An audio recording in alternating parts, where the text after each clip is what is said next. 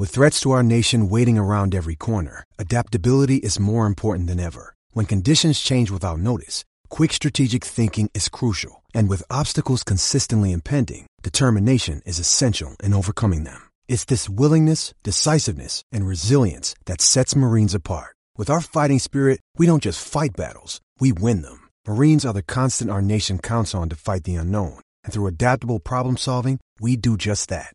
Learn more at marines.com. Whether it's audiobooks or all-time greatest hits, long live listening to your favorites. Learn more about Kisqali Ribociclib 200 milligrams at KISQALI.com and talk to your doctor to see if Kisqali is right for you. Ladies and gentlemen, welcome back to the best hours of your sports week. This is another edition of Dead End Sports. I am your host, 12 Kyle. We want to thank you again for checking us out. If you haven't done so already, make sure that you subscribe to our podcast. You can check us out weekly. Make sure that you follow us on all of social media. We're on Facebook, Instagram, Twitter at Dead End Sports. Make sure that you subscribe to our YouTube page. We got a ton of content on there, videos and the whole nine. YouTube.com/Dead End Sports. Once again, I am your host, 12 Kyle. And, of course, I will not be doing this show alone. To this week's podcast, I'm going to be joined by my homies, my man, BZ430. BZ, what up, though? What up, though? What's good? What's good, Kyle? Chilling, man. Just ready to get it cracking, man. And the homie Ken, what's going on, man? What up? All right, fellas, here we go. Dead End Sports back again. It's the Super Bowl preview. We got Super Bowl 51 coming up this upcoming Sunday. It's going to be live from Houston, Texas. And we're looking at the New England Patriots squaring off against the Atlanta Falcons in Super Bowl 51. A lot of stuff has been said. Come Sunday at 6:32, I think, when toe meets leather, there will be no more talking. Okay, Bill Belichick, if you're kind of like the dead end, like dead end hip hop. If you're watching Bill Belichick, if you're listening, and we know he listens to the podcast, if Bill Belichick is listening, BZ, tell him what they're going to have to do for the Patriots to win this game. If Bill Belichick is listening, like he's going to listen to me talk football about what he's been doing for the past. Of course, he's a fan. Right. He should. What he need to do to stop the Atlanta Falcons? Ooh, man. I don't even know, man, because my thing is how are they going to stop Atlanta Falcons? I mean, I guess put pressure on Matt, man. You can't give Matt any time because Matt has proven throughout these playoffs and, hell, pretty much the second half of this NFL season, man, you give him 5 seconds or more, he's going to pick you apart and he's going to score on every possession, every drive. He's going to race you to 48 points if you give him more than 5 seconds in that pocket, man. He's going to find someone's going to get open. He's going to find them and they're going to keep moving the chain. So I would say, if he can find some blueprint on some early games on how to kind of rattle Matt Ryan and get him flustered a little bit, yeah, just put pressure on him, man, cuz I mean he is clearly the engine, the heart, everything that goes for this Atlanta offense, man. So you can't really say shut down Devontae or shut down Julio or shut, what I'm saying, because Matt Ryan proved he's proven over time. Hell, games Julio Jones went through like a 5-6 game stretch where his best games was like 35 yards and they still won. So yeah, you have to find ways to put Matt Ryan on his ass and just put pressure on him. Do not give him time. Soon as he hiked the ball, Matt Ryan should be running or throwing the ball out of bounds for his ass, because Bill Belichick got to get those guys in there, man. If that defensive line can be disciplined and he can blitz and make Matt Ryan give up that ball quick and not give him time, I think they have a shot. But that's pretty much it. That's all I got for the Patriots. Hey, Ken, what about you, man? If Bill Belichick, at the time of this recording, Super Bowl week, so we know he's not out partying, but he's listening to the podcast. If Bill Belichick is listening, what advice would you give him on stopping these Atlanta Falcons for the Patriots to win and Bill Belichick to win his 5th Super Bowl ring? For the Patriots. So for what the Patriots need to do to win the Super Bowl is to just do what they've always done, and they know what that is, man. They run the ball and they throw quick screens and they get yards after the catch, and they turn people over because typically the opponents start to panic. So I think they just come out there and just follow Brady's lead, and they'll be fine. Belichick, we already know, is going to have a game plan, and they're going to follow the game plan to the T. And Deion Lewis, use him because the Falcons won't have a lot of people that can cover him in one-on-one situation. So make sure you use him. You also got James White you can use, and you got the power game if you get by the goal line. But just walk the ball down the field like you guys have always done.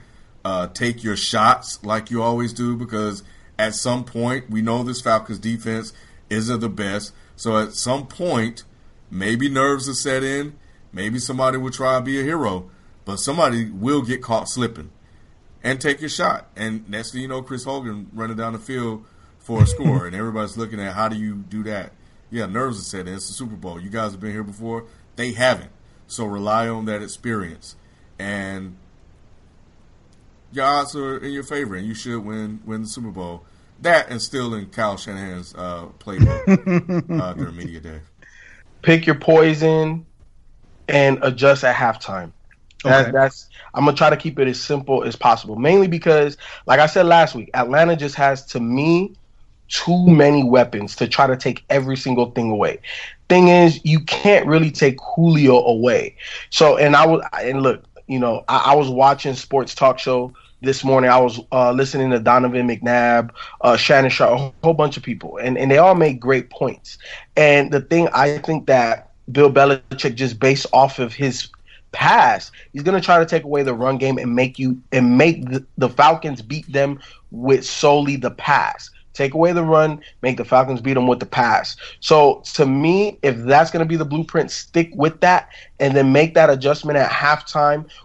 Because the Falcons are going to find something good to do. Then you try to take that away as well while still maintaining that original game plan. I think if Belichick keeps it simple, they could. I'm not picking them to win, but that's the advice I would give. Bill Belichick, if you're listening, and I'm sure that you are, I think the thing that you have to do against the Falcons is you have to be successful running the ball. Not a lot of teams have. I think the Falcons have given up right at 100 yards rushing. I think with the combination of LeGarrette Blount and Deion Lewis, I think you have to mix it up, but you got to keep it on the ground, and you've got to turn third downs. That's a key down.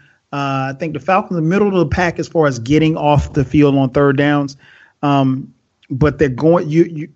The Patriots are going to have to make a lot of third downs, convert a lot of third downs, because what you want to do is, Bill Belichick, you want to win the time of possession. If you win the time of possession, you're probably going to win this game.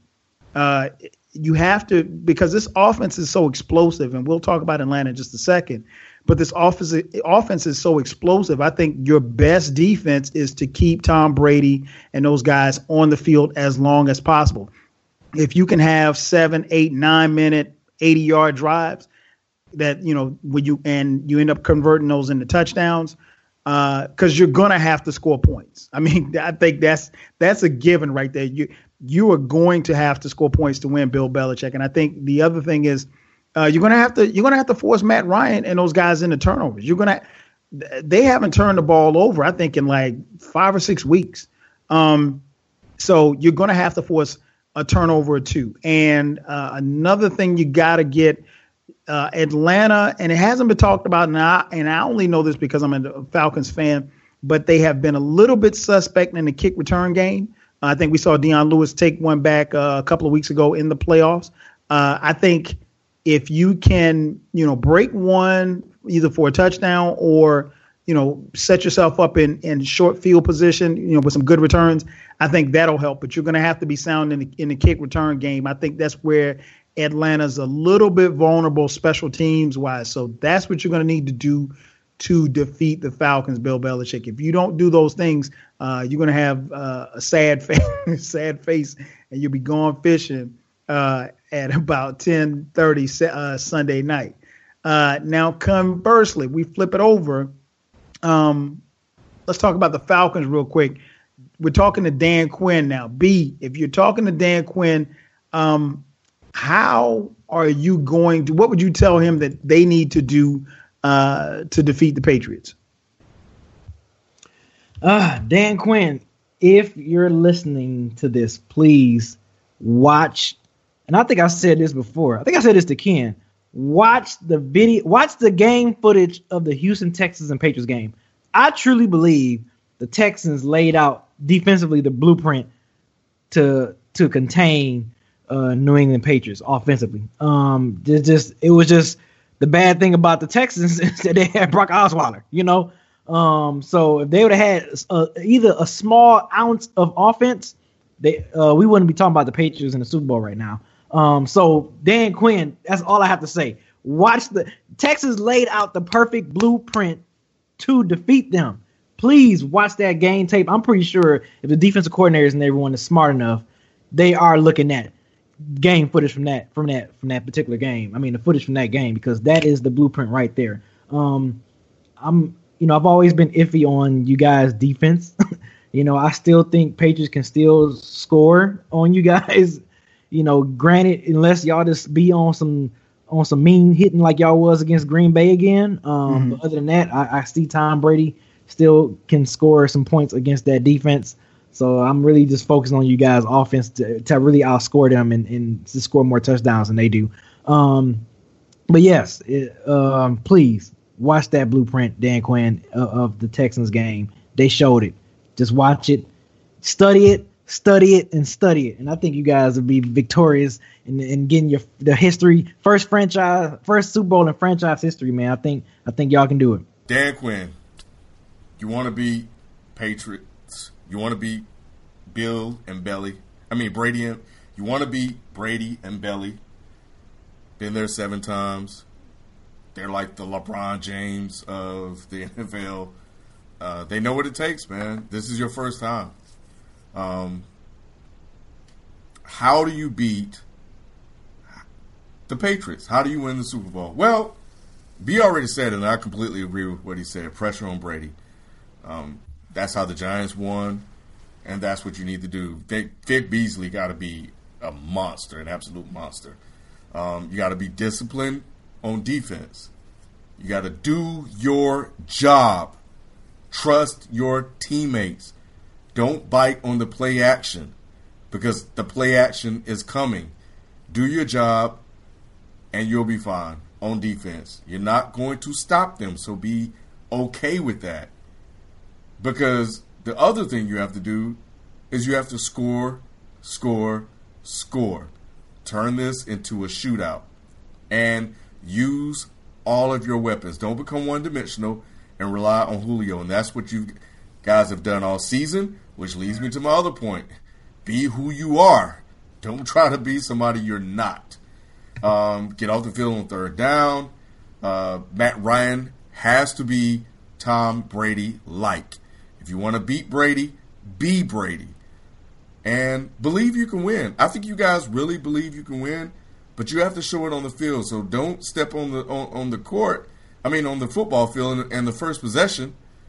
The center throw the football over Matt Ryan's head. We've seen how that play out.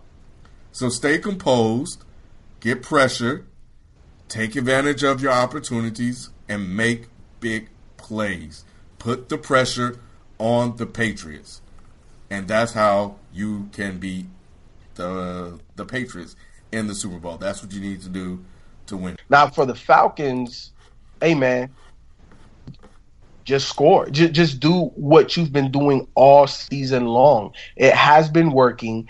They're one of the historically great all-time offenses. Just keep doing what you do. I've always said a championship team does not need to change what they do for them to win. They must make the other team adjust to them. And in this case, that's the reason why I picked the Falcons to win. And I think Devontae Freeman said it best. He said, we know what the play call is. Like, we know what the game plan is. It hasn't changed. And it shouldn't, because you are a great team. You do what you do. You're going to have to pick the poison. What you're going to do is try to stop two explosive running backs on the ground and or through the air, a wide receiver trio out here headed by Julio Jones, which is one of the most physically gifted wide receivers. Man, look, just keep doing what you do, and they'll win the game. Oh, man. Dan Quinn, if you're listening, a couple of things that you need to do, and I agree with Ken. Be who you are. Do what you've been doing up until this point. Don't change anything. A couple of things has to happen for the Falcons to win. Matt Ryan is more than likely, as we've been told, is going to win the MVP prior to this Sunday's game. He's got to play like an MVP. He's got to be flawless. He's got to be careful with the football. He's got to, take his shots downfield when he sees it. He's got to find that guy wearing number 11. They're going to be doubling just like he's been all year. And if it's not there, hit your check downs to the backside of the backfield. One-on-one, these guys are a nightmare in open field against linebackers and corners. So that's one thing. He's got to play like MVP. The Falcons have to start fast. That's been the common denominator probably for the last 6-7 weeks, is that they've gotten off to a fast start. There's nothing more demoralizing to have a offense drive the ball down the field on you. And I've watched this team all season long, and I remember at least on 3 or 4 occasions where they took the ball 95 yards or better drives. I mean, there's nothing more demoralizing to a defense is to have a team backed up on the 2-yard line or, God forbid, the 1-yard line, and they drive the ball down the field and score on you. So, yeah, they got to get off to a fast start. Don't panic if the Patriots get the ball first and drive the ball down the field on you, because I, too, have seen that happen against this defense. But honestly, fellas, the defense, when that's happened throughout the course of this season, the defense has managed to settle down after a drive or two. So if you see Brady on his first 2 drives take his team down and score, and they go up and they score 14 points, and let's say the Falcons have 7, no need to panic. This defense will eventually settle into what it is that they're doing. But the Falcons need to start off fast. Ken, you mentioned Kyle Shanahan. Kyle Shanahan has to call a great game. He has called a great game for most of this season. There's only 1 or 2 games where I think we really question some of the play calling that he had. But for the most part, he's been on point with his play calling, his matchups, and I'm looking forward to seeing how he prepares. And in spite of having his playbook stolen by Bill Belichick, how much they're going to do as far as matching wits. It's like a game of chess, man. I'm looking forward to that as well. And obviously, he's probably going to accept the 49er head job. So this is going to be his last game as a Falcon, coaching with the Falcons, the last game as an assistant for now. So I'm interested to see how his preparation and what he's going to bring to the table. The next point, I think Dan Quinn needs to go back and look at not only how he was, because keep in mind, Dan Quinn was the defensive coordinator for the Seahawks for 2 years when they won a Super Bowl, and then they lost when Pete Carroll decided to throw a damn pass at the 1-yard line. So Dan Quinn and his defense was very successful against that Patriot offense in that game. So go back and look at that film if you haven't done so already. Also, make sure, and one thing I did earlier this week, fellas, I looked at the common opponents that the Falcons and the Patriots have. Now, they both played the AFC West, and they had wins, but the game that stands out to me is that the Patriots played the Seahawks in Week 10 and lost. And Brady didn't necessarily put up Brady-like numbers. They didn't look good offensively. And we just saw what the Falcons did to the Seahawks. I think you should be able to take some things from that as well. So you got to learn from the Seahawks of the past and also learn from the Seahawks earlier this season. And then the final point, as I mentioned, they got to be sound in the kicking game. A game is 3 phases: offense, defense, special teams. We've seen the Falcons struggle. I've seen the Falcons struggle as far as with holding back on kick returns because who was it? Devin Hester for the Seahawks. Devin Hester almost broke like 2 or 3 of them. In fact, he had one, I think, called back for a touchdown, almost a touchdown. So I think that's going to be key, really, for them to be successful. But if they stick to those points and you play your game, I think the Falcons should come out victorious. Before we get into our predictions, man, we had someone ask this question, so I want to throw it out to you guys. The question was, do the Patriots run the NFL? Do you think they run the NFL? All right, B. Wait. So what? Think about this, man. Because it sounds crazy, but think about it. Last 15 years, 11 AFC appearances, 7 Super Bowls, and what do people do every single year? It feels like pick the Patriots to win the Super Bowl. What do you think? Oh no, I mean, you don't have to tell me. I know. I mean, because I think the same argument you can say for the New England Patriots, you can almost say for. Remember, we were saying that for San Antonio when Tim Duncan retired, because we were saying like, man, look at all the bodies Tim Duncan got. He still was winning in the Kobe and LeBron era, and since '99, Spurs been like this consistent team. So yeah, I kind of look at it as the Patriots is like the Spurs of the NFL. Like except the only difference with the Spurs, we never really pick them to win every year. They just always sneak up behind. They always come through the radar, and then next thing you know, oh, here they are in the Western Conference Finals or the NBA Finals. Or where the New England, like you said, Ken, they're always like there. Like you always picking them. And like I said, what was that, a couple weeks ago, they fortunate to be in a not so super tough division in the AFC East. So that's another bump in them to help them. But yeah, you're right. Like every year, Patriots are always like you got to count them in there as far as either making it to a division game, AFC Championship game, or possibly Super Bowl every single year with Bill Belichick and Tom Brady. As long as they're healthy, and long as if Bill Belichick coaching, we never count him out. So I mean, in a sense, you can say that they are running an NFL because when teams play, they are going after them. Teams are like, look, how are the Patriots how are we gonna beat them so they won't be in it again? I don't want to see, and they're most hated. Sometimes being the most hated, besides the Cowboys, I think they're probably one of the most hated teams in the NFL. So sometimes being the most hated, that's also a sign that you're good as well. Unlike the Dallas Cowboys, which they haven't really been to the finals like that since the '90s. But Patriots, on the other hand, you can hate the Patriots, but guess what?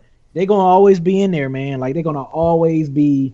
And, that's tough for football. We're talking about football. We're talking about a sport that's every year something's changing. You know what I'm saying? Like, every year you're going to have, and I've said this a million times, you can have a dream season one year, a nightmare season the next year, vice versa. Every time. Where in the NBA, you pretty much, you keep a core group of guys that's winning, they're going to kind of be in the hunt every year. Where NFL, injuries can change an entire season every single year. And for the Patriots for the past 15 years, almost going on 20, for them to still be as consistent as they are, you can, as much, I know people who, if you hate them or love them, you still, like, I hated the Bulls in the 90s, but guess what? I respected the hell out of them. I knew each year, with Jordan leading that squad, they was going to be a problem. So, you can hate them or love them, you're gonna have to respect the Patriots, and I respect what my own 2 eyes have been seeing,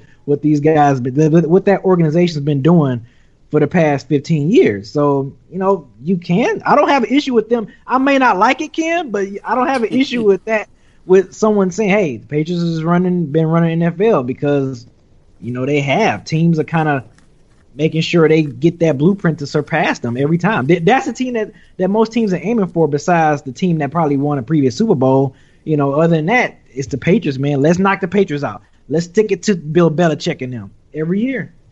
I have an issue with it. You know why, B? You know why I have an issue with somebody saying, man, the Patriots run the NFL.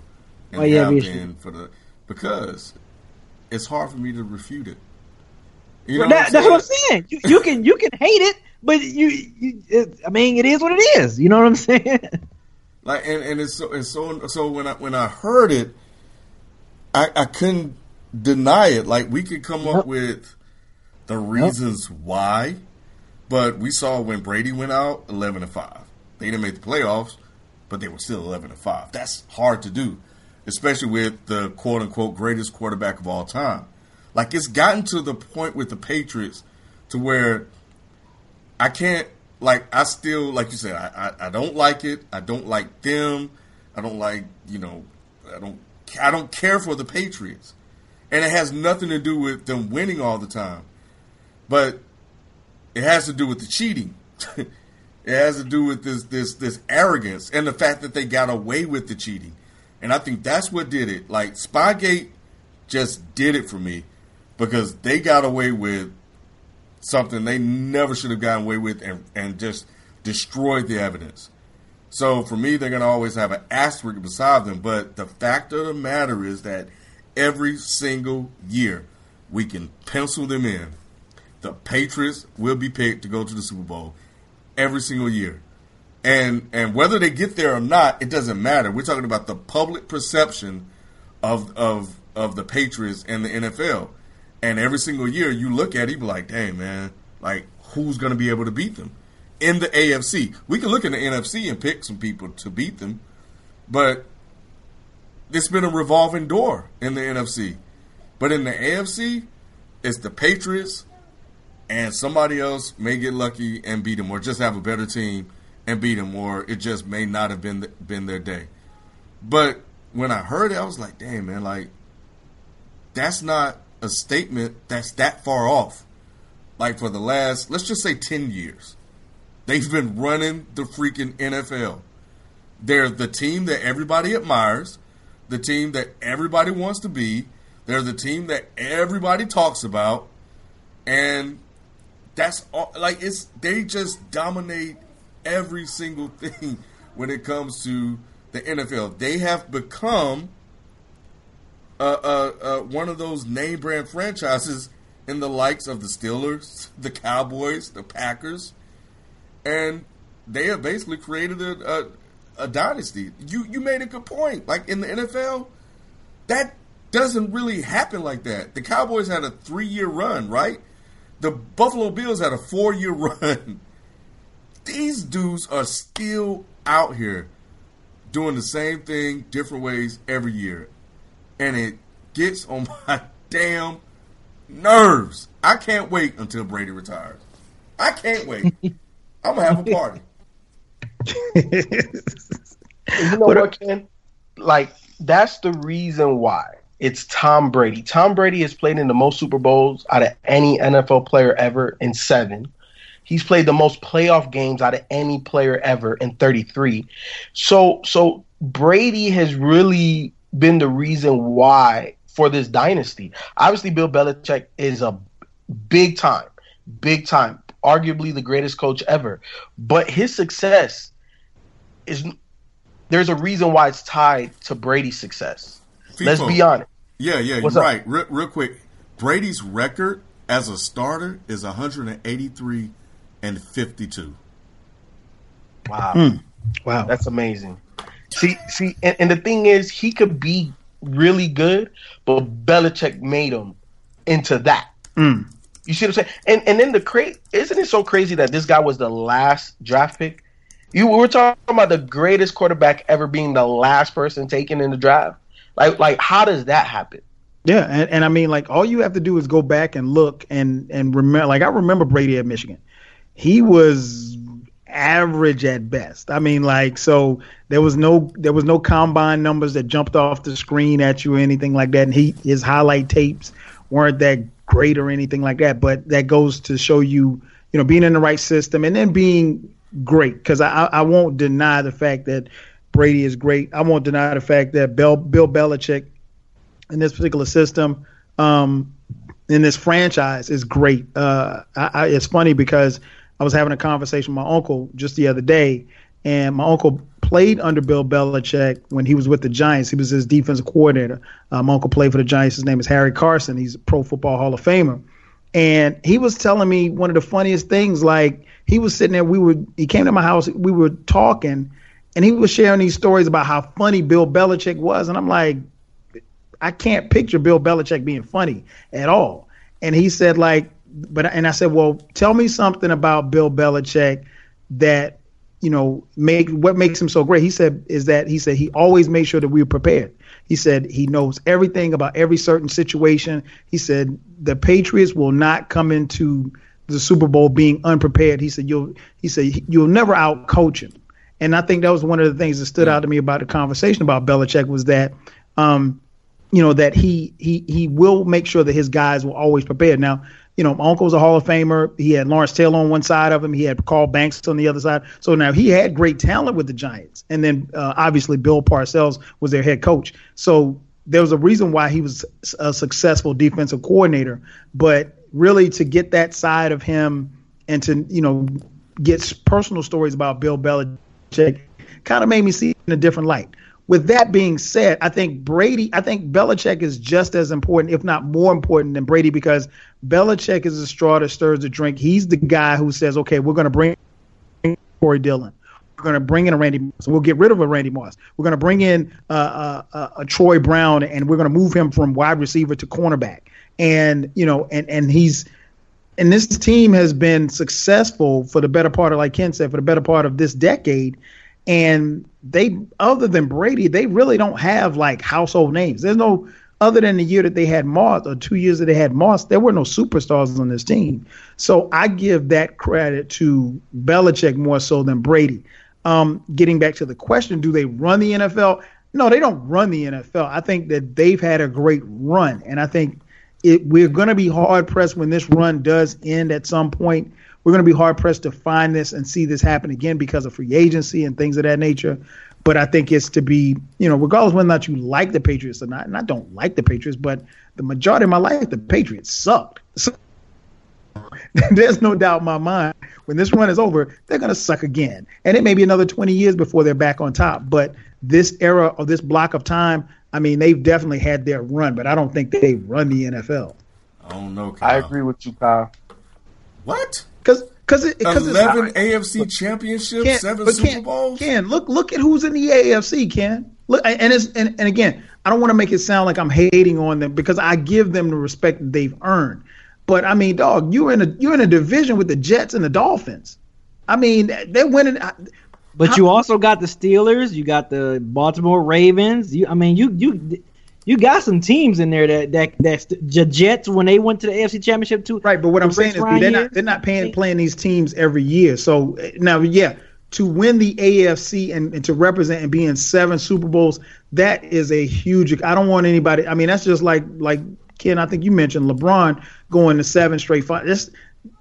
It's even tougher in the NFL though. Oh, it's much tougher. It's much tougher. I'm not knocking them at all.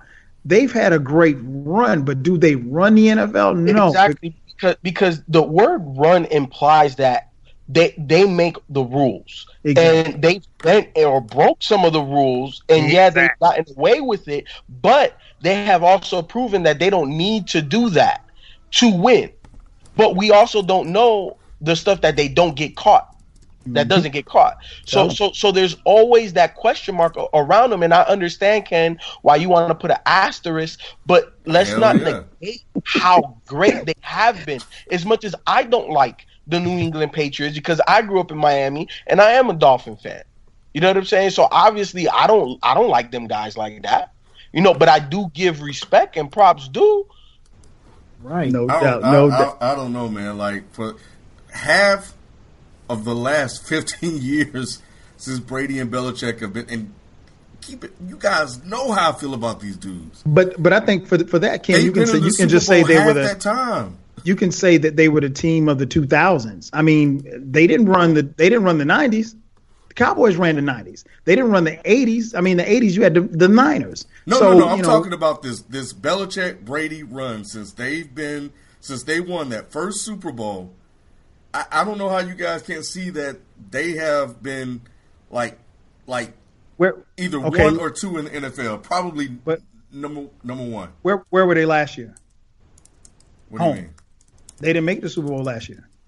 Yeah, I know that, but I guess so that's my point. That's the point that me and FIFA are making. Like, I get what you're saying, and maybe it's the word run, but run implies like you're there perennial every year, and you're winning chip after chip after chip, and they've done that in spurts. But then, like FIFA said, there's been controversy, there's been innuendo, there's been Spygate, there's been Deflategate. So you got all of these things, and then keep in mind, and it's not to take anything, because a win is a win is a win. But now they've never won a Super Bowl by more than 4 points. Never. So, I mean, you're talking about the first three, if I'm not mistaken, were decided by less than 3 points each one, game-winning field goals, as opposed to the, and obviously Brady gets compared a lot to Montana. We saw Montana put 55 on Denver in the Super Bowl. And Denver came in with this high-flying team and Elway and all this. 55. They had like 40-something points in the first half. So, I get what you're saying, Ken. I can't say that they've run it. They've had a great and awesome run. And I think when we look back, history will, it will talk about it, but I don't think that at least we don't hope that Deflategate and Spygate define this legacy, but they have a legacy. We can't. Nobody, even the biggest haters can't deny that. I just don't know if we've ever seen anything like this in the NFL before. And to be honest, Ken, we probably won't. Not in the modern. Unless things change, because free agency and the way players move around. It's hard enough to get a two. Think about it like this: we saw Seattle a couple of years ago, and we were like, okay, when they won their first Super Bowl, okay, this team's going to be around. This is going to be a dynasty. They went to 2 Super Bowls, and now we're talking, we don't know. The Legion of Boom, they're getting old. Earl Thomas is talking about retiring. Russell Wilson, he got married. You don't know what's going on with him. So it's not to mention. And the Patriots are still here. That's what I'm saying. Like every year. Yeah, well, it's something to be said about that. But again, running the NFL, I won't go that far. Maybe the AFC. Can we say they run it? Yeah. Well, I'm pretty sure the fans in Pittsburgh will probably disagree. On the subject of Brady, man, before we get our predictions, I want couple of things that happened during Super Bowl media week I want to touch on real quick before we jump to the predictions.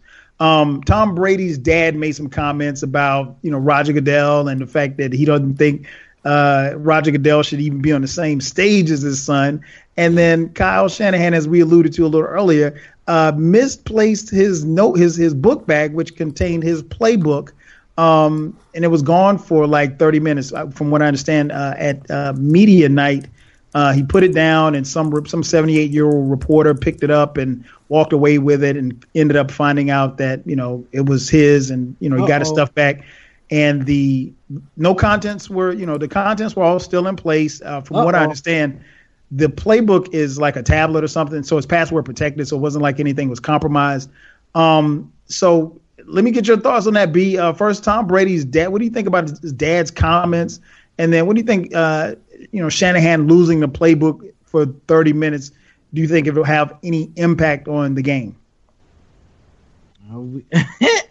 Well, I think the Tom Brady dad's comments is interesting. It really makes me wonder what Roger Goodell, what the look on his face, how dumbfounded he's going to look if the Patriots pull off and get this win and he has to hand them the trophy. It also makes me think that the reason why he didn't show up to the AFC championship game, which he always goes up there and spend time with his buddy Robert Kraft. So that's interesting. And then the stealing the playbook, man. It probably wasn't nothing, but just the fact that here we get the AFC championship game. You had the fire alarm put on the Steelers hotel. They didn't get enough sleep. Now, of course, with all the past stuff with the Patriots, and now all of a sudden his playbook is misplaced. It's like, wait a minute, what's going on here? Against a team you're going against, it could have been against anyone else. If they was playing against the Steelers, the Texans, anyone, we probably wouldn't even be like, we probably be like, okay, he misplaced it, whatever. But the fact that made headlines against the team that they're going against, the New England Patriots, you kind of think like, Patriots up to their old ways again. They reporters, look at playbooks. Hey man, screenshot this. What they doing this? So of course, we're as fans and everybody gonna be like side-eyeing the whole situation because it's like, out of everyone you lose your playbook against, you're going against the Patriots this week, in the Super Bowl in the big game, and it's like, are they doing what you call that, Steelgate? I guess, I don't know. But yeah, it's crazy, man. I find that very interesting. When I saw that and sent that to y'all, I was thinking to myself, like, wow, out of all the timing of this could not be better, for people to be speculating what the Patriots are up to. No doubt. FIFA, what about you, man? Your thoughts on Tom Brady's dad's comments and Shanahan losing the play? Man, I feel Tom Brady's dad. I'm not a father myself, but I have two younger brothers that, for a big part of my life, I felt like I was partly their dad. I always took that approach. So I definitely understand, man. Look, family, you got to go down with the shit. Like if you have the smallest doubt, you got to go down with your family, man. You can't talk to the police. You don't know nothing, and you got to defend them to the end, man. That's just how family's supposed to do, especially a father. So I definitely understand. I just think that the timing of it was poor. I think that if he would have said at the beginning of the season or after the Super Bowl, especially if they win, okay, fine, whatever. Because by the time next season starts, that would have died down. But right now, right before the big game, and because you know what the media is like during the Super Bowl, it's intense. It's the regular season times 50 just for the Super Bowl in terms of media coverage. So I just don't like the timing, but I understand the message and I don't blame him for it, and especially for feeling that way. But in terms of Kyle Shanahan, again, timing. And like B said, against this opponent, you're out of anybody you could have been playing, you're going to lose your playbook against the Patriots. Man, you never know. The Patriots might have some type of secret hacker guy that all he needed was 2 seconds with Shanahan's iPad. You know what I'm saying? We don't know. But at the end of the day, I don't think it really means anything. Okay, he misplaced it. We do that all the time. We're human. It happens. So, I don't think it's that big of a story. What about you, Ken? Well, you know what? I think it's funny, man, because we've seen instances, and I'm talking about Tom Brady Sr., Mr. Brady. We've seen instances in the past where dads have spoken out on behalf of their kid, their son, and they've been criticized for it. But yet, with this, everybody's kind of giving it a pass. You guys have addressed the timing of it, and I think that's spot on. I won't go into that, but I'm looking at just the way this is covered and the way that, it almost feels like nobody want to really say anything critical about Tom Brady or the Patriots. And I've said this on the last show that it feels like they messed up. They feel like they messed up when they jumped out there with Deflategate and things kind of flipped on them. Now it seems like all I'm hearing, greatest quarterback of all time. Everybody want to be like the Patriots. Oh, well, what do you expect? His dad, he's doing this, he's trying to win this for Deflategate to prove Goodell wrong. And his dad comes out and rips the NFL. And people are like, he's just taking up for his son. I think F4B, when they said it, why didn't you say this at the beginning of the season? That was the perfect time. He was suspended 4 games. You could have said exactly what you said at that moment. So now they are here on the biggest stage, and you come out and you rip Roger Goodell. You use this moment as a platform for you to get out your feelings about Deflategate along with your son's feelings about Deflategate. Let's keep it 100. We know that what Mr. Brady said was not 100% him. How many times have Tom and his dad sat and talked about Deflategate? Probably talked about it all day and talked about it throughout the season. So now, everything that they've had, those moments, he had a chance to unload and say what Tom Brady probably feels deep down inside. Tom Brady, everybody knows he's the actor. He's going to play the role. He won't slip. Oh, but his Tom Brady's Obama, and I'm not saying that because Tom Brady didn't go see Obama. Forget that. Scratch that. I'll say that Tom Brady's dad is taking the role of Joe Biden. He's that hitman. He's going to go out there and say what couldn't be said by somebody else. So, and that's what it is. But to see the way that people are responding to this, you know, it's almost like it's a double standard. Oh, they jumped on RG3's dad. Oh, Cam Newton's dad? Oh, my God. Oh, man. Oh, my goodness.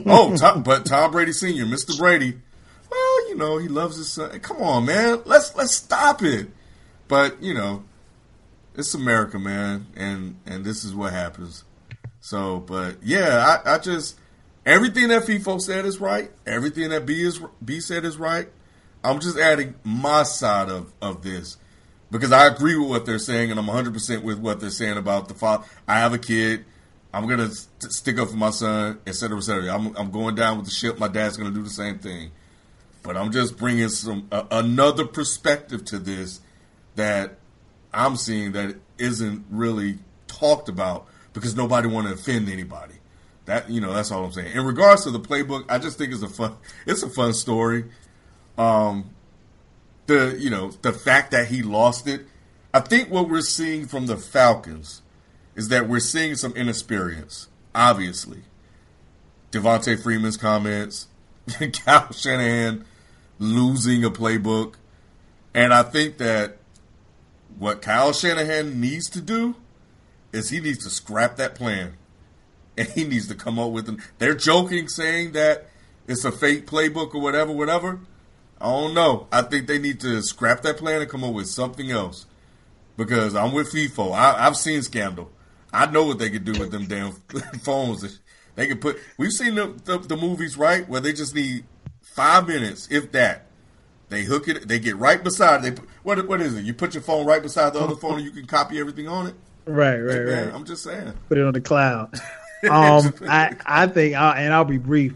I think I agree with everybody. I think Brady's dad's comments were very, very mistimed. If he had said it during training camp, that'd have been one thing. To say it now, and to say it at a time where, you know, if you look at it, there aren't really, and this actually goes with the Shanahan story, there aren't really a lot of compelling stories. You know, there aren't any, you know, there hasn't been any trash talking between both teams. You know, there hasn't been a huge, I mean, like, the biggest story going into this Super Bowl isn't necessarily the Falcons versus the Patriots. It's Goodell versus Brady, under the assumption that they're going to win and he's going to have an awkward moment in front of millions of people, handing a trophy over to a guy who he suspended and, you know, one of the fellow owners that he, quote unquote, betrayed. So that's been the storyline. So his dad's comments, you know, I kind of chuckled at him, but, you know, mistimed. As a father, I understand. I'm going to ride for my kids at all time too. So I get it. Shanahan, you know, like you said, Ken, it's a funny story. I don't make much of it because I think ultimately come Sunday at 6:30, all the talking, it ain't going to matter. You either do or you don't. And that's one of the great things about football.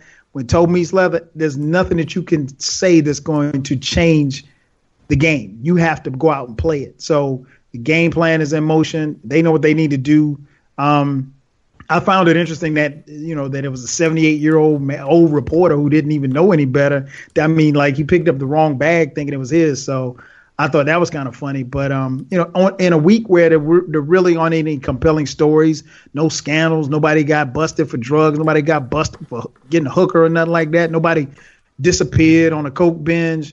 You know, it's so they're kind of looking for stories. So, you know, these are two stories, but they'll die down, you know, and it won't be, you know, any factor, I think, in what happens on the game. So let's get to it, man. Let's give our predictions. I know, FIFO, you gave your prediction last week, but let's hear it again, man.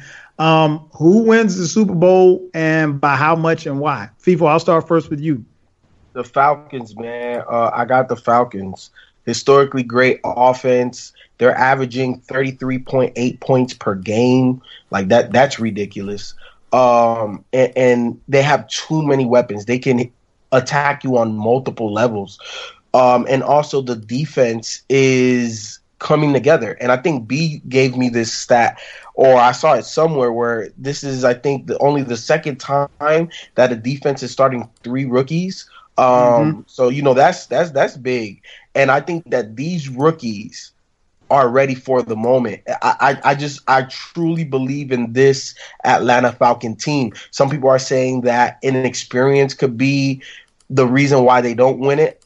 I think inexperience is actually helping them out, because I don't think that they're going to be psyched out. I think that once the defense has found their groove, and Matt Ryan was obviously in a groove from week 1, because of that, they only know that. So I think that they're really, truly feeling like this is just another game.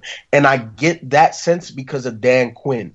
I think Dan Quinn coming from Seattle, instilling them with an identity offensively and defensively, is something that Mike Smith was never able to do. And he's done this in 2 short years, man. They know who they are. I think they're going to come out here and do what they've done all season. I think the Patriots are a great organization. Bill Belichick, one of the best coaches to ever do it. Tom Brady, obviously, to me, the greatest quarterback to ever play.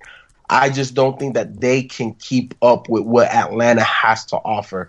For that reason, I'm picking Atlanta, and I think that they get them by at least 10 to 13. Ooh, okay, you got them running away. Wow. Okay, that's what's up. B, what about you, man? Who wins the Super Bowl and why? And by how much? I think Falcons gonna make history, man, and get their first franchise Super Bowl, man. I just think they just gonna spread them boys out on the offense, man, and just pick your poison. I mean, Bill Belichick, you try to shut down Julio, who I mean, what else you got? You know what I'm saying? Like, how you gonna defend that? I think the score might be like 30. I say 35 to like 25 or something like that. I give it to Atlanta. I still think Patriots are going to score. They're definitely going to put. I'll be surprised if Atlanta keep them boys under 14 points. You know what I'm saying? Like, I'll be surprised. But yeah, I think Patriots are going to still score. I think the first half is going to be close, and I think in the second half, I think Atlanta going. I think they going. What's that they say? They going to rise up. Rise up in the second half. They gonna get think they're gonna get their first franchise Super Bowl, man. I think that'd be great. It'd be great for the city, man, to see them celebrate. I know how it feels for your franchise team to win their first, championships and stuff like that. So I think it'd be good. It'd be great for the city, man. So I'm going with the Falcons. I'm going with the Falcons to win it. All right, man. So here's what I got. Tom Brady, man. I think arguably I can't and won't put him ahead of Montana, but I think he's the second greatest quarterback to ever play in the NFL. Bill Belichick, as I mentioned, I think he's a mastermind, man. He is one of the greatest coaches. And honestly, he may go down as the greatest coach to ever coach, which says a lot when you consider the failed experiment in New York and Cleveland. With that being said, man, one of the things that stood out for me from Bill Belichick's press conference, the first press conference he had, was he talked about the Falcons' speed. And he kept saying speed was a word that kept coming up. He kept saying, well, they're very fast. They come off the ball. He said they fly around on defense. He kept talking about speed. And one thing that he knows that the Falcons have that they don't necessarily have is speed. Then I looked at the Patriots, like I mentioned a little early in the podcast, common opponents, who the Falcons played and the Patriots both played and what the scores were. And like I said, the game that stood out to me was the Seattle loss that they had in Week 10, meaning the Patriots.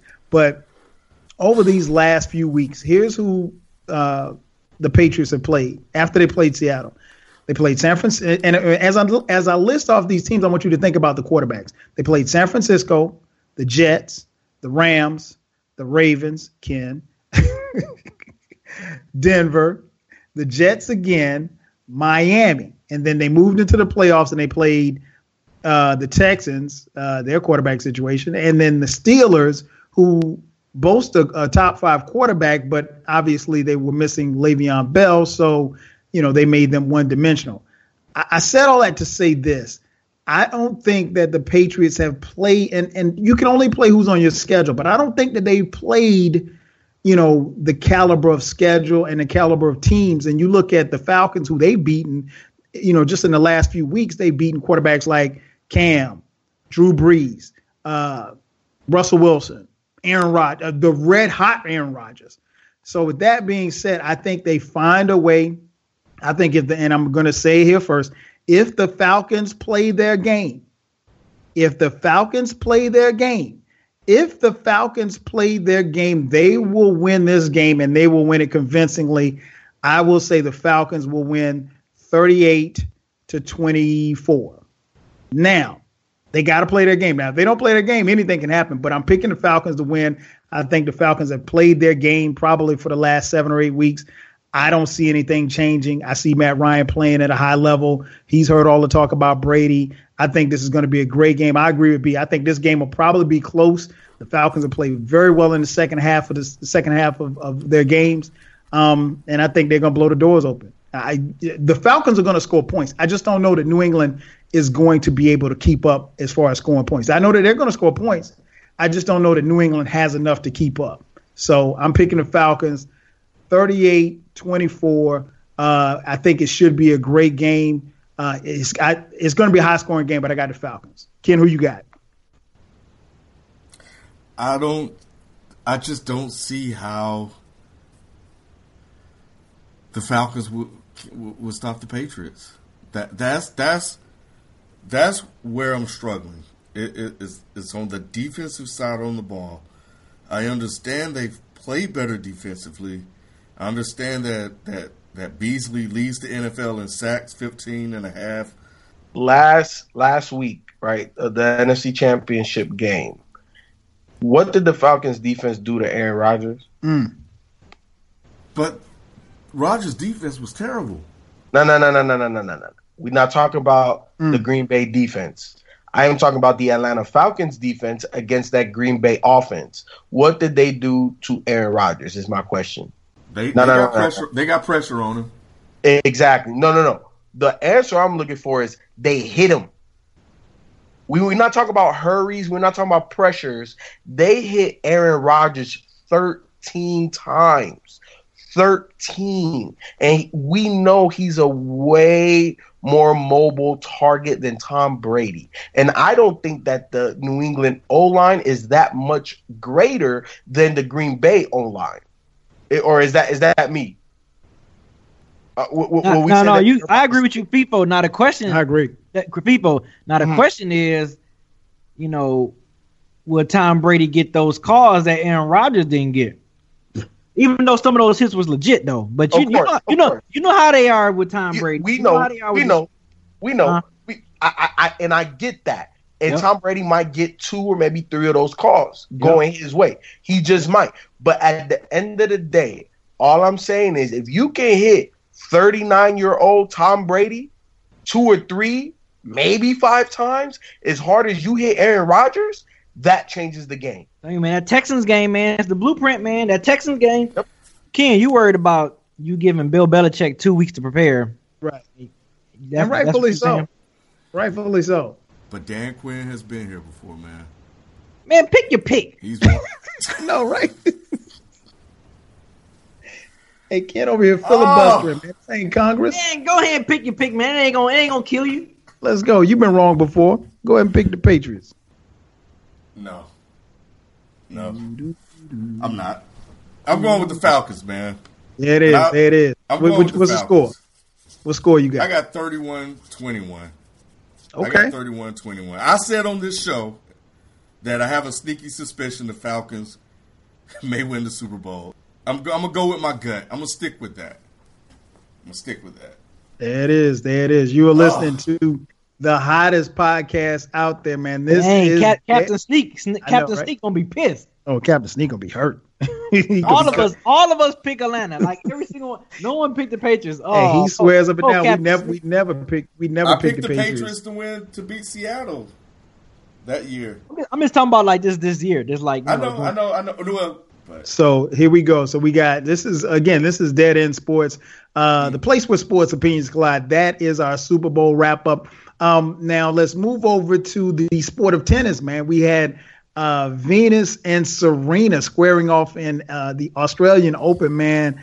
The match aired at 3 a.m. on Saturday morning. I don't know how many people were up to watch it, but woke up Saturday morning to the text message saying that Serena had won her 23rd major championship, man. So it got me to thinking, man. I'll start first with you, FIFO. What do you think Serena Williams' dominance ranks among athletes of any sport in her era, in the time that she's been playing? Where do you think she ranks as far as her level of dominance?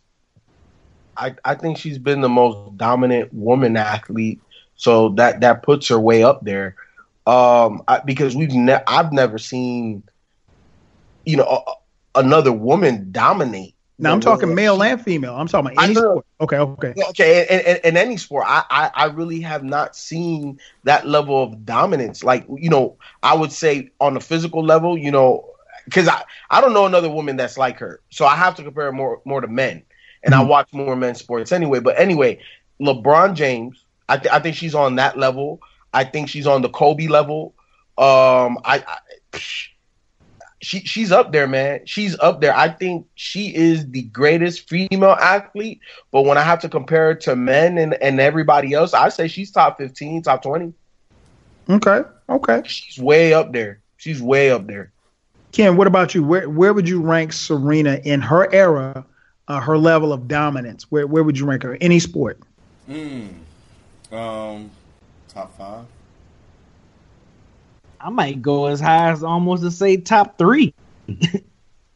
Okay. You gotta think, man. She turned pro in '95, dog. It's 2017, right?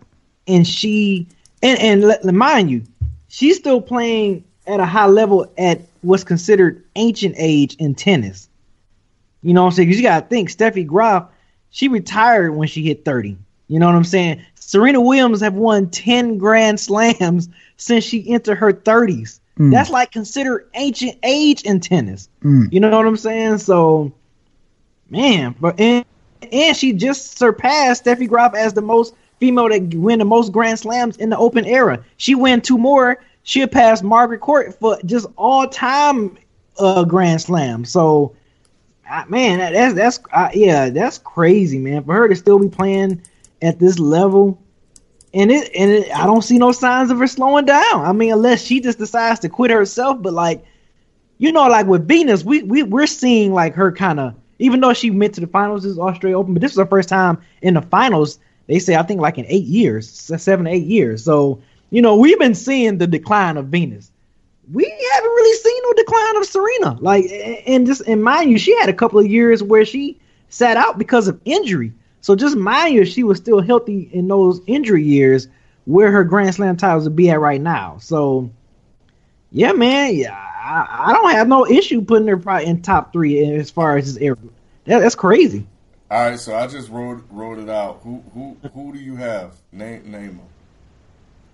Can you name your top 3? No, I just thought of top 3 because Floyd Mayweather, you could probably throw Floyd Mayweather name up in there. I forgot about Mayweather.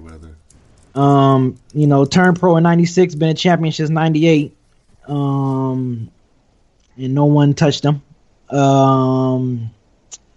If it wasn't for his falling off from grace, I would say Tiger Woods.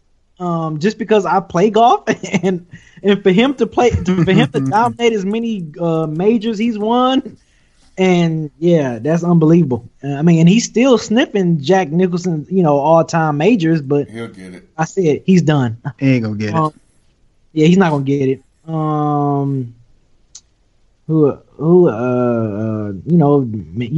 can throw Duncan in there. Kobe, Tom Brady. I don't know, man. I can't think like who I would rank, but I just threw Serena in top 3, like just because. All right, so I wrote out when you mentioned it. I think you make a real strong case for top 3 because I couldn't think of many other people. Yeah. Right, so I got LeBron, obviously. I wrote out Brady, and I had Serena. Now I'm adding in Mayweather, undefeated. People can't touch him, regardless of whether you like his style or not.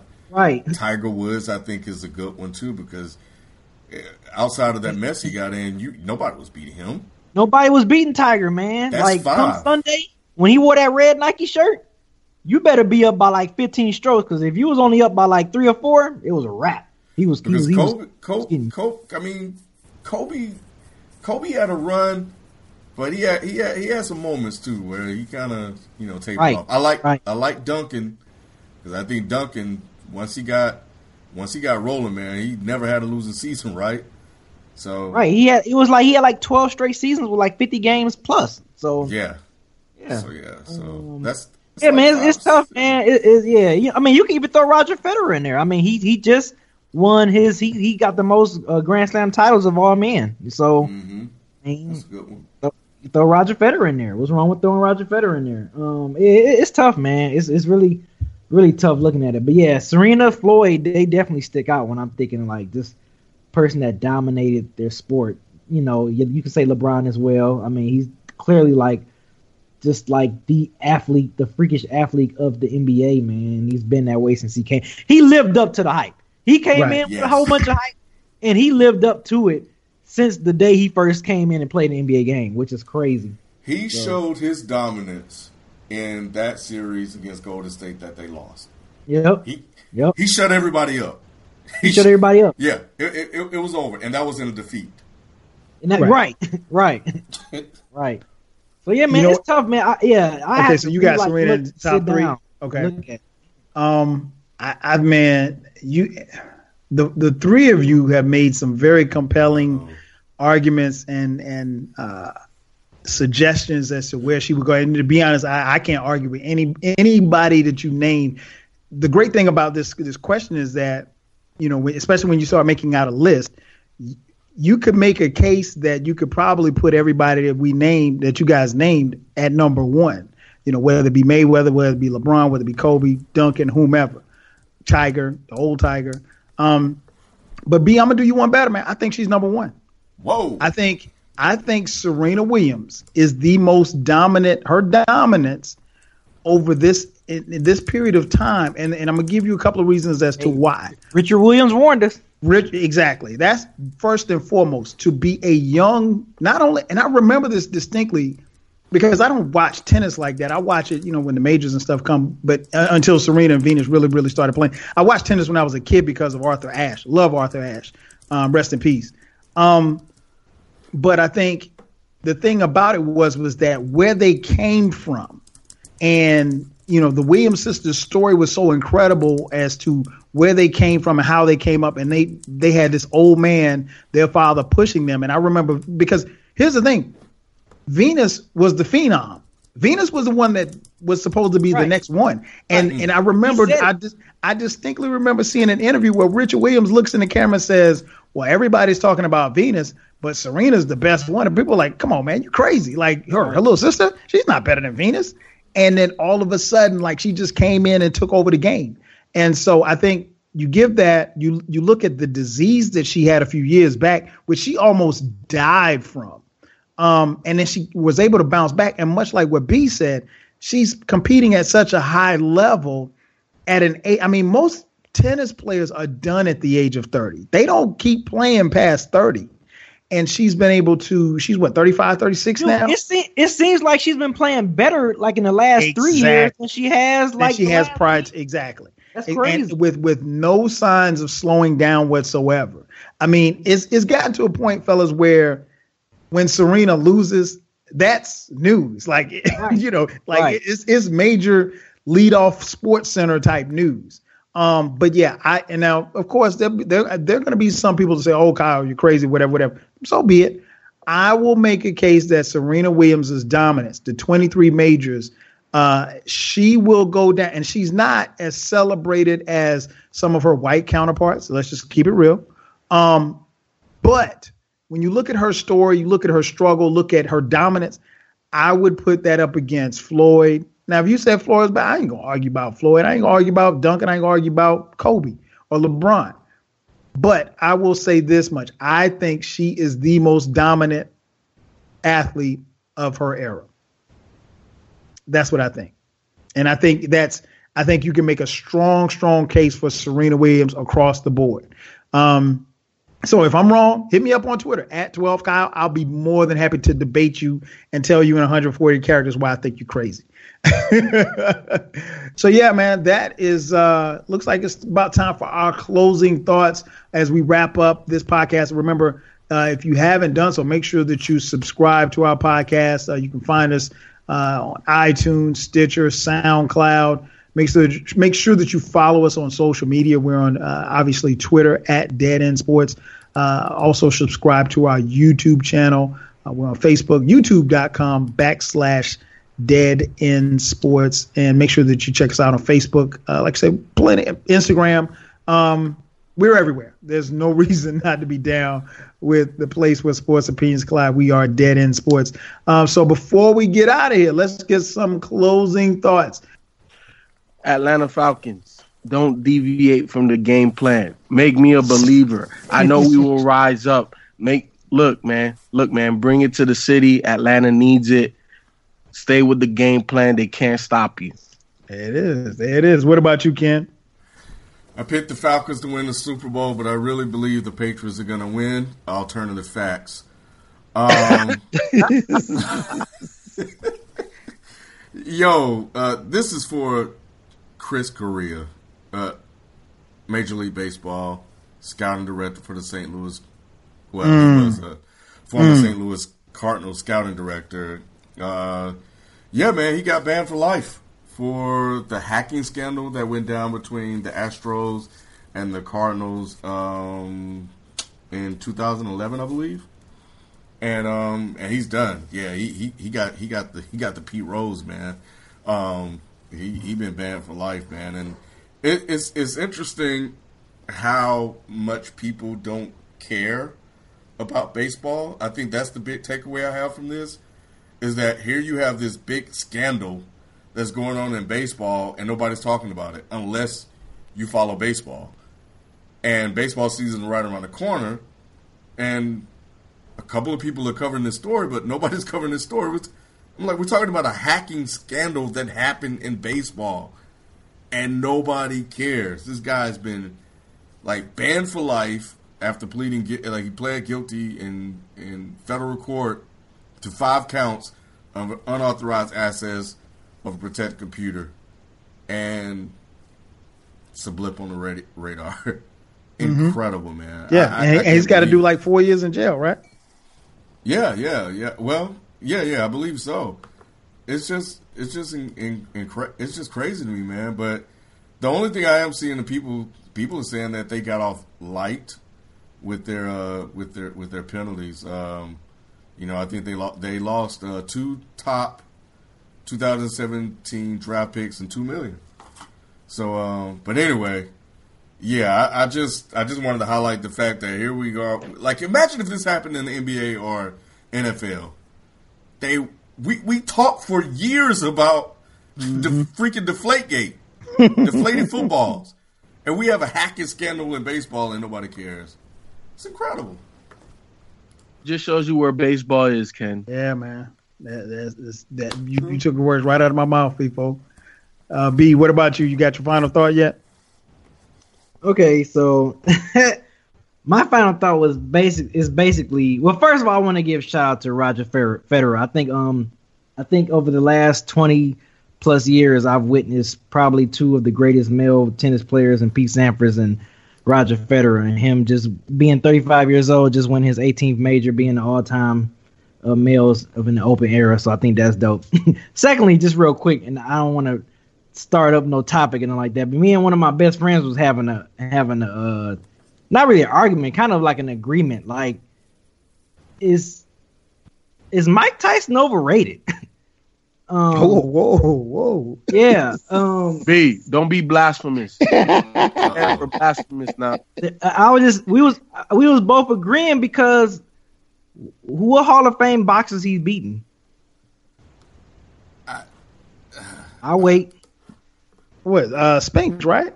We have to do this another night, man. That's what I'm saying. Yeah. Wow. That's my final thought. My final thought is more like a question. Like, is Mike Tyson overrated? Like, I'm gonna put that. Ladies and gentlemen, the answer is no. You know what I'm saying? If you look at people he's beaten, he beat Spinks, Larry Holmes. We all knew Larry Holmes was washed when he fought him. We all knew. Same way when Larry Holmes fought Ali. We all knew Ali was washed when he fought him. True. Mike Tyson really didn't rebound after he lost to Buster Douglas. Let's just be honest. And he lost to a nobody. He was on coke. We ain't going off that. We going overall.